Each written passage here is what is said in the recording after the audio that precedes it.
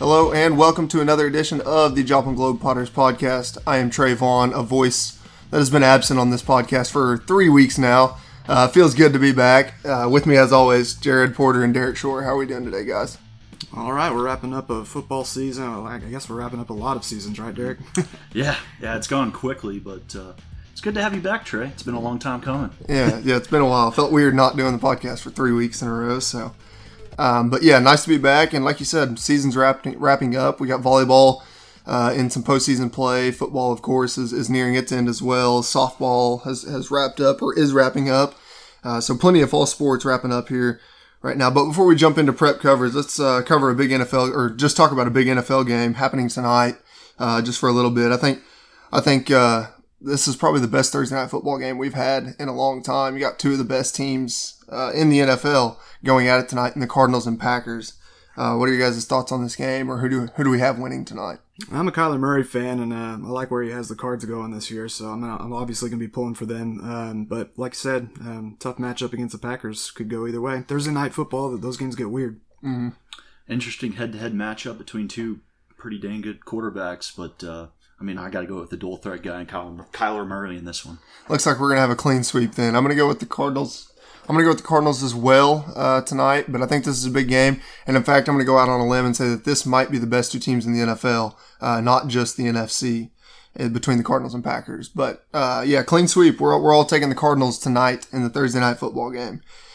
Derek, Jared, bring us in. What do we have in terms of high school football going on this week? Yeah, first of all, starting with Joplin. Joplin coming off a 63-0 shutout win over Neosho. Is 63 points marked a season high, but the Eagles defense also pitched its first shutout of the year, with Nixa losing to Carthage and winning Joplin winning the head-to-head against Nixa earlier in the year.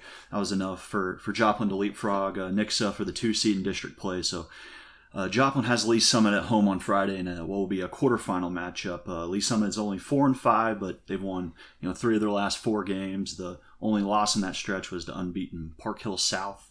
Just a 7-point difference in overtime. Park Hill South is just right behind Joplin at number 6 in the Class 6 state rankings. But it sounds like Lee Summit has a lot of athletes. Their quarterback his name's Alex Benazzi, who he replaced Elijah Martinez, who fractured his ankle just a few weeks ago. But Benazzi's really taken off in that role. His main target is Josh Manning.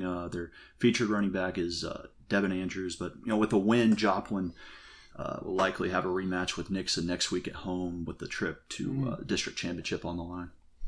All right, so a win here would set up a entertaining rematch between those two teams who had a very entertaining game early on in the season. Absolutely. Two teams that we probably should note on who aren't playing this week. Carthage and Webb City, they both have first-round byes in the Class 5 District 6 playoffs. And I think they'll both be hosting for the semifinals. So Carthage last week picked up a 49-14 victory over Nixa in a de facto Central Ozark Conference championship game. It's their first outright title in the conference since 2016, and they just dominated yet again. It might have been their best performance of the season. And that's really saying something for a team that's picked up wins over Webb City and Joplin already this year. I think they had over 300 yards of rushing. That offensive line is just dominant. It may be the best O front that we've seen in recent years in this area for sure. Luke Gall had over 170 yards rushing, a few touchdowns, and Kilpatrick got in on the mix. He's a wide receiver, and he had over 100 yards rushing. So They were just dominant on the ground, and definitely have a ton of momentum going into the district playoffs. Absolutely. Any other district or area games that we would like to? Well, there's an interesting one, Neosho, a team that has just one win in the regular season. They're actually playing the only team that they beat in the first round of the district playoffs. So they're going to be taking on Willard.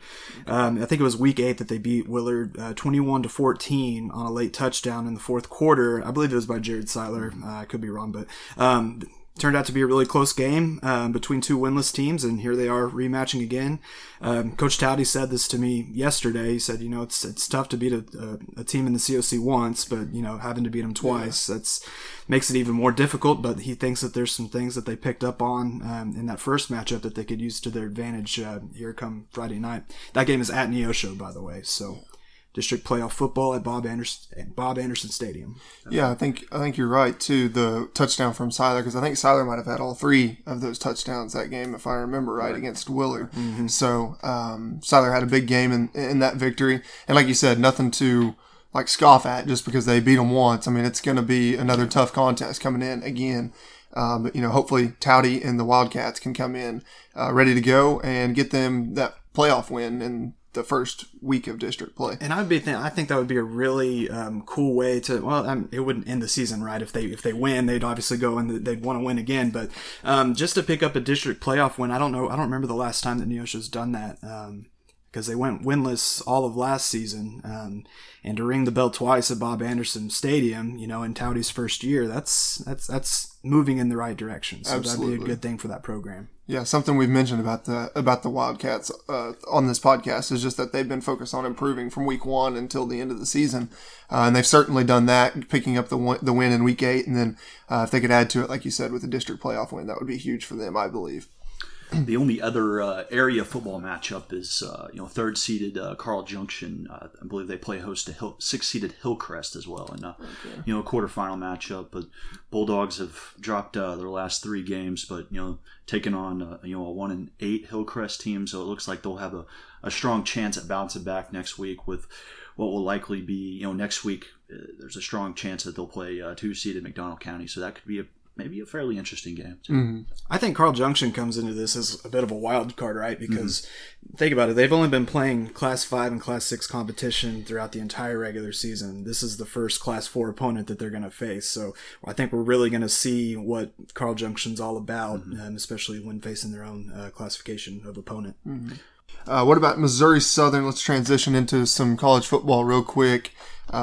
They've got a 3-win season so far, and they have Missouri Western this weekend. Jared, what are we looking for from the Lions? I think this may be the 3rd straight week that they've faced an opponent with the exact same record as themselves. So, 3-win season. Important to note that this is the winningest season for Missouri Southern since 2014 already. Going for win number 4 against a Missouri Western team that, like them, is 3-5. Last week, though, I thought Missouri Southern played another good ball game. Week in and week out, they seem to be contending with some of these, most of these teams in the MIAA. And let's not forget, this is one of the best football conferences in the country. Oh, yeah. So, 3-win season and week in and week out. It's really, really close. Last week, they fell 24-21 to Emporia State. And that was a game where they got behind in the first quarter 10-0. Slowly chipped their way back into it before, pulling to within 3 points twice in the fourth quarter. So battle to the end, another close one, just didn't fall their way. Yeah, and I want to expand on what you mentioned there. Like, the MIAA is no joke. I mean, a 3-5 team in the MIAA does not mean they're a struggling, poor team. I mean, 3-5 is a solid season in the middle of the MIAA just because of how competitive the top half of this conference is. Yeah, especially in past years, the top half of this conference have been like juggernauts, right? Yes. But I talked with Coach Bradley last week, and that was one thing that we kind of touched on, was this year there seems to be more parity than we've seen in recent years. Let's take Missouri Southern Pitt State, for example. That game went down to the wire, right? Yes. It required a late touchdown by Pitt State to come out on top. I think it was it a week or two later that Pitt State played Northwest close, and then Northwest ends up losing to Washburn. So these are all teams at the top of the league, I guess, quote unquote, contenders of the league. Yeah. And Missouri Southern's playing, closely contested games with these guys. Absolutely. They've been competitive all year long, it seems. In their final 3, we mentioned Missouri Western. They will have Northwest, I believe, and Washburn. And Washburn, yeah. 2 of the top 3 teams, I think, in the MIAA. So I think they want to take advantage of getting that 4th win this week because the road gets rougher to close out. Yeah, but look for them to play spoiler, and they already tried it against Pitt State and nearly, came out on top. Look for them to do the exact same thing to the Bearcats and to the Ichabods of Washburn and try to play spoiler and knock one of those teams off. So, and I think that's one of the exciting things about the direction of this program, right? Is because they're not only winning a few games here and there, they're showing that they could easily be maybe 5-3 this year. Yeah. So this is the first year under Bradley. This is a relatively young roster as well. They do have their veteran guys that make a difference, but yeah, this is a team that's showing signs of a team that could be good for years to come. Yeah, and veterans or not, this will be the last thing I mention, but you keep bringing up good points, and I keep thinking of other things, but veterans or not, young or not, I mean, Dawson Hurl's a new quarterback under center. Nathan Glades has been running the ball for him as a freshman. Colton Winder, linebacker. Yes. He's a sophomore, and then Richard Jordan Jr., he plays like a senior, but you got to remember, he's just a junior, so you got one more year of Richard. So. Yeah. A lot of playmakers on both sides of the ball, and the youth on this team is going to be a difference maker moving forward. It gets me excited talking about all this. They're young and they're improving. Man, the future looks good at Missouri Southern, to say the least. And we mentioned other prep sports wrapping up, guys. Volleyball, softball, that type of. Do we have some other prep sports we would like to talk about real quick? Yeah, jumping right in with volleyball. Jared, do you want to take us away with Carl Junction and Webb City? I'm sure that was a thriller. That was okay. It wasn't what everybody was expecting going in, right? Because Carl Junction had swept Webb City twice during the regular season. So Webb City jumps out to a really quick start in this one. A very back and forth first set, ends up going in their direction late. So Webb City takes the first, and then basically dominates the second. I don't want to say it was at the midway point. It was tied, and then they rattled off 11 straight points to clinch the set. So they take a 2-0 lead. But I was talking to Coach Lawrence afterward, and she said, we were telling our girls at that point that Carl Junction isn't a team that's going to lay down easily. And sure enough, they battled back and win 2 straight sets, forces a 5th set, and Webb City ends up taking it in the 5th. So very big win for Webb City. Coach Lawrence said that many people probably didn't expect to see their names typed into the sectional bracket, but really, really, really big win for the Webb City Cardinals. And I think they play. Who do they play tonight? I can't remember. Rogersville. Rogersville okay. Knocked off Willard. Willard is the defending Class 4 state champion, so that was an upset.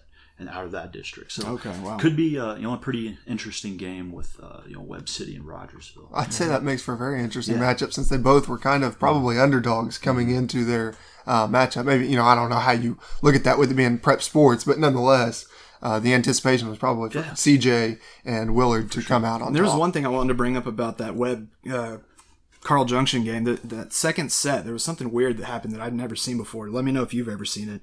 Carl Junction was up 9-6 at one point. Then the officials called a timeout. There was a pause in the game for about 5 to 10 minutes, and then all of a sudden the score changes and it's favoring Webb City 8-6.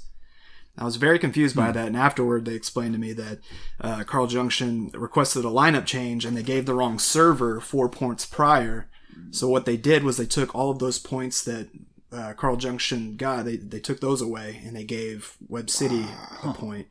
And that felt like a momentum swing, really. Yeah. All of a sudden, Webb City has a lead, but then Carl Junction rattles off like 5 straight points, so it doesn't really matter. But yeah, that was something I've never seen before. I don't know if you could think of anything similar. Probably happens in volleyball all the time, but it's just I've never seen it.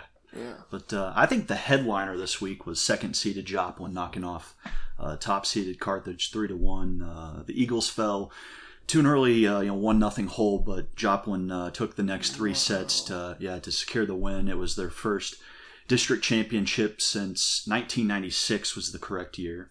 And this isn't just an Eagles team that just battles and battles. Very balanced team in terms of kills. Angelina Schramm put together a big time game against Carthage. I believe she finished with 12 kills. Allie Lawrence and Emma Floyd are also playing big roles on the team. But Joplin travels to Nixa for a sectional matchup tonight, which will be a huge test. Nixa finished as the state runner-up last year in Class 5, so they have a lot of firepower. But I think this is just further proof of that the COC is just one of the best conferences, regardless of sport in Missouri. There is one more volleyball matchup. College Heights also captured its second straight district title with a 3-2 win over Jasper.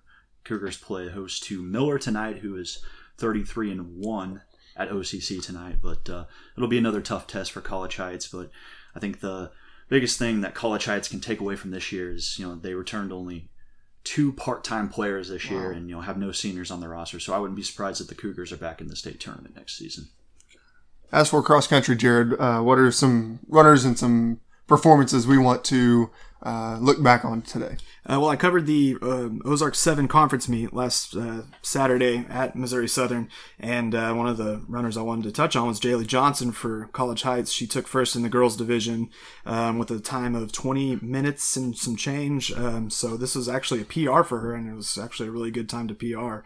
Her first conference championship, and I believe she's a junior or sophomore, something like that, but this is her first one, and her goal this year is to make it to the state meets. So very good performance by Jaylee. And then we, on the men's side, or the boys side I should say, it was Kip Atterbury from Macaulay, who didn't set a PR, but he was close to setting actually it was a PR. Yeah, it was a PR because he was so close to breaking the sub 17 minute mark, which is a goal that he had going into the season. He said something about making a 16:20 time before he's graduated as a senior, because that's the mark that Division I recruits hit. So he wins the boys side with 17:00, but it was like 17:00 and like 67 tenths or something. Okay. Like that. So he was really close. One more burst, I guess, to the finish line would have gotten it. Yeah. He obviously didn't know that at the time. So yeah, two really good performances in that conference meet. Yeah, absolutely. Great performances to set personal records as well as take the individual titles, respectively, on the boys and girls side of that meet. We mentioned last week that Webb City traveled to Rolla for the state quarterfinals. I lucked into making that trip to Rolla, but Cardinals fell to the Bulldogs 10-9, and an exciting nine inning game. But Webb City graduates a pretty decorated senior class that Coach Shauna Friend said really laid the foundation for the program for years to come. There's also going to be a lot of district volleyball going on tonight. District football obviously on Friday, college football, district cross country, district soccer on Saturday. In cross country, College Heights, Macaulay, and TJ will all be competing at Clever, while Webb City, Carl Junction, Joplin, Neosho, and Carthage will be running in Bolivar. As for soccer, last note here, I promise. Top seeded Neosho plays 8-seeded Ruskin in Class 3 District 6 in Bolivar. 3rd seeded Webb City plays 6-seeded Carl Junction at the same site. Class 4 District 5 4-seeded Joplin plays 5th-seeded Republic in Carthage. 5th-seeded Carthage also plays 3rd-seeded Ozark. So that should wrap it up. Okay. Yeah, so plenty of prep action. And like you said, college football with Missouri Southern on Saturday. Plenty of prep action going on. Plenty of games to catch this weekend and the rest of this week. Okay, let's jump in real quick. Let's go over, since we typically cover the area college football games, let's just cover them real quick. Missouri comes in this weekend against Vanderbilt, a 2-6 Vanderbilt team, as 16.5-point favorites. I wanted to ask you guys the question: is 16.5? This is today. This may change by Saturday, but is 16.5-point favorites way too much for a Missouri team who is sitting at 3-4 right now, or do you think they can cover that 16.5-point favorite? I don't know how bad Vanderbilt is, so that's really I have no clue. That could be a really good point spread, but Mizzou, they didn't look that good last week, so I don't, or the last few weeks. So yeah, they've lost some games by large margins, and they've won some games by small margins. They're sitting at 3-4 right now. I say there's no way they beat a team by 17 points, even if it is Vanderbilt. That's just my guess. Arkansas has a bye this week, but they did get back in the win column with a rout of Arkansas Pine Bluff last week. Who? Yeah. Arkansas Pine Bluff, and so they finally get back in the win column after dropping 3 tough games in a row to ranked opponents. As for the Sooners, they go up against Texas Tech this week. They escape a scare with Kansas for 3 quarters. What do we expect from the Sooners against the Red Raiders this weekend? I don't even know. I mean, Texas Tech just got rid of their head coach, so it'll probably be a 3-point game, Just Texas Tech's going to play inspired fitting football. For the way OU football has gone this year. Yeah, I look for them to take advantage here. Like you said, head coach is gone. Texas Tech just lost to K-State. Hopefully the Sooners can take advantage. What would OU's point differential be without that? Was that West Carolina or whoever? Yeah. Our point differential would just be it'd be like 20 something. Per game. Yeah, it'd be small. Yeah, maybe 20 points we're outscoring our opponents by. Other than that game. The Oklahoma State Cowboys take on Kansas this week. The Cowboys actually lost their first game last week against Iowa State, but expect them, of course, to get back in the win column facing the Jayhawks this week. And then K-State will go up against TCU. This is the last team in the area. Kansas State narrowly defeated Texas Tech, as I already mentioned, to end a 3-game skid of their own.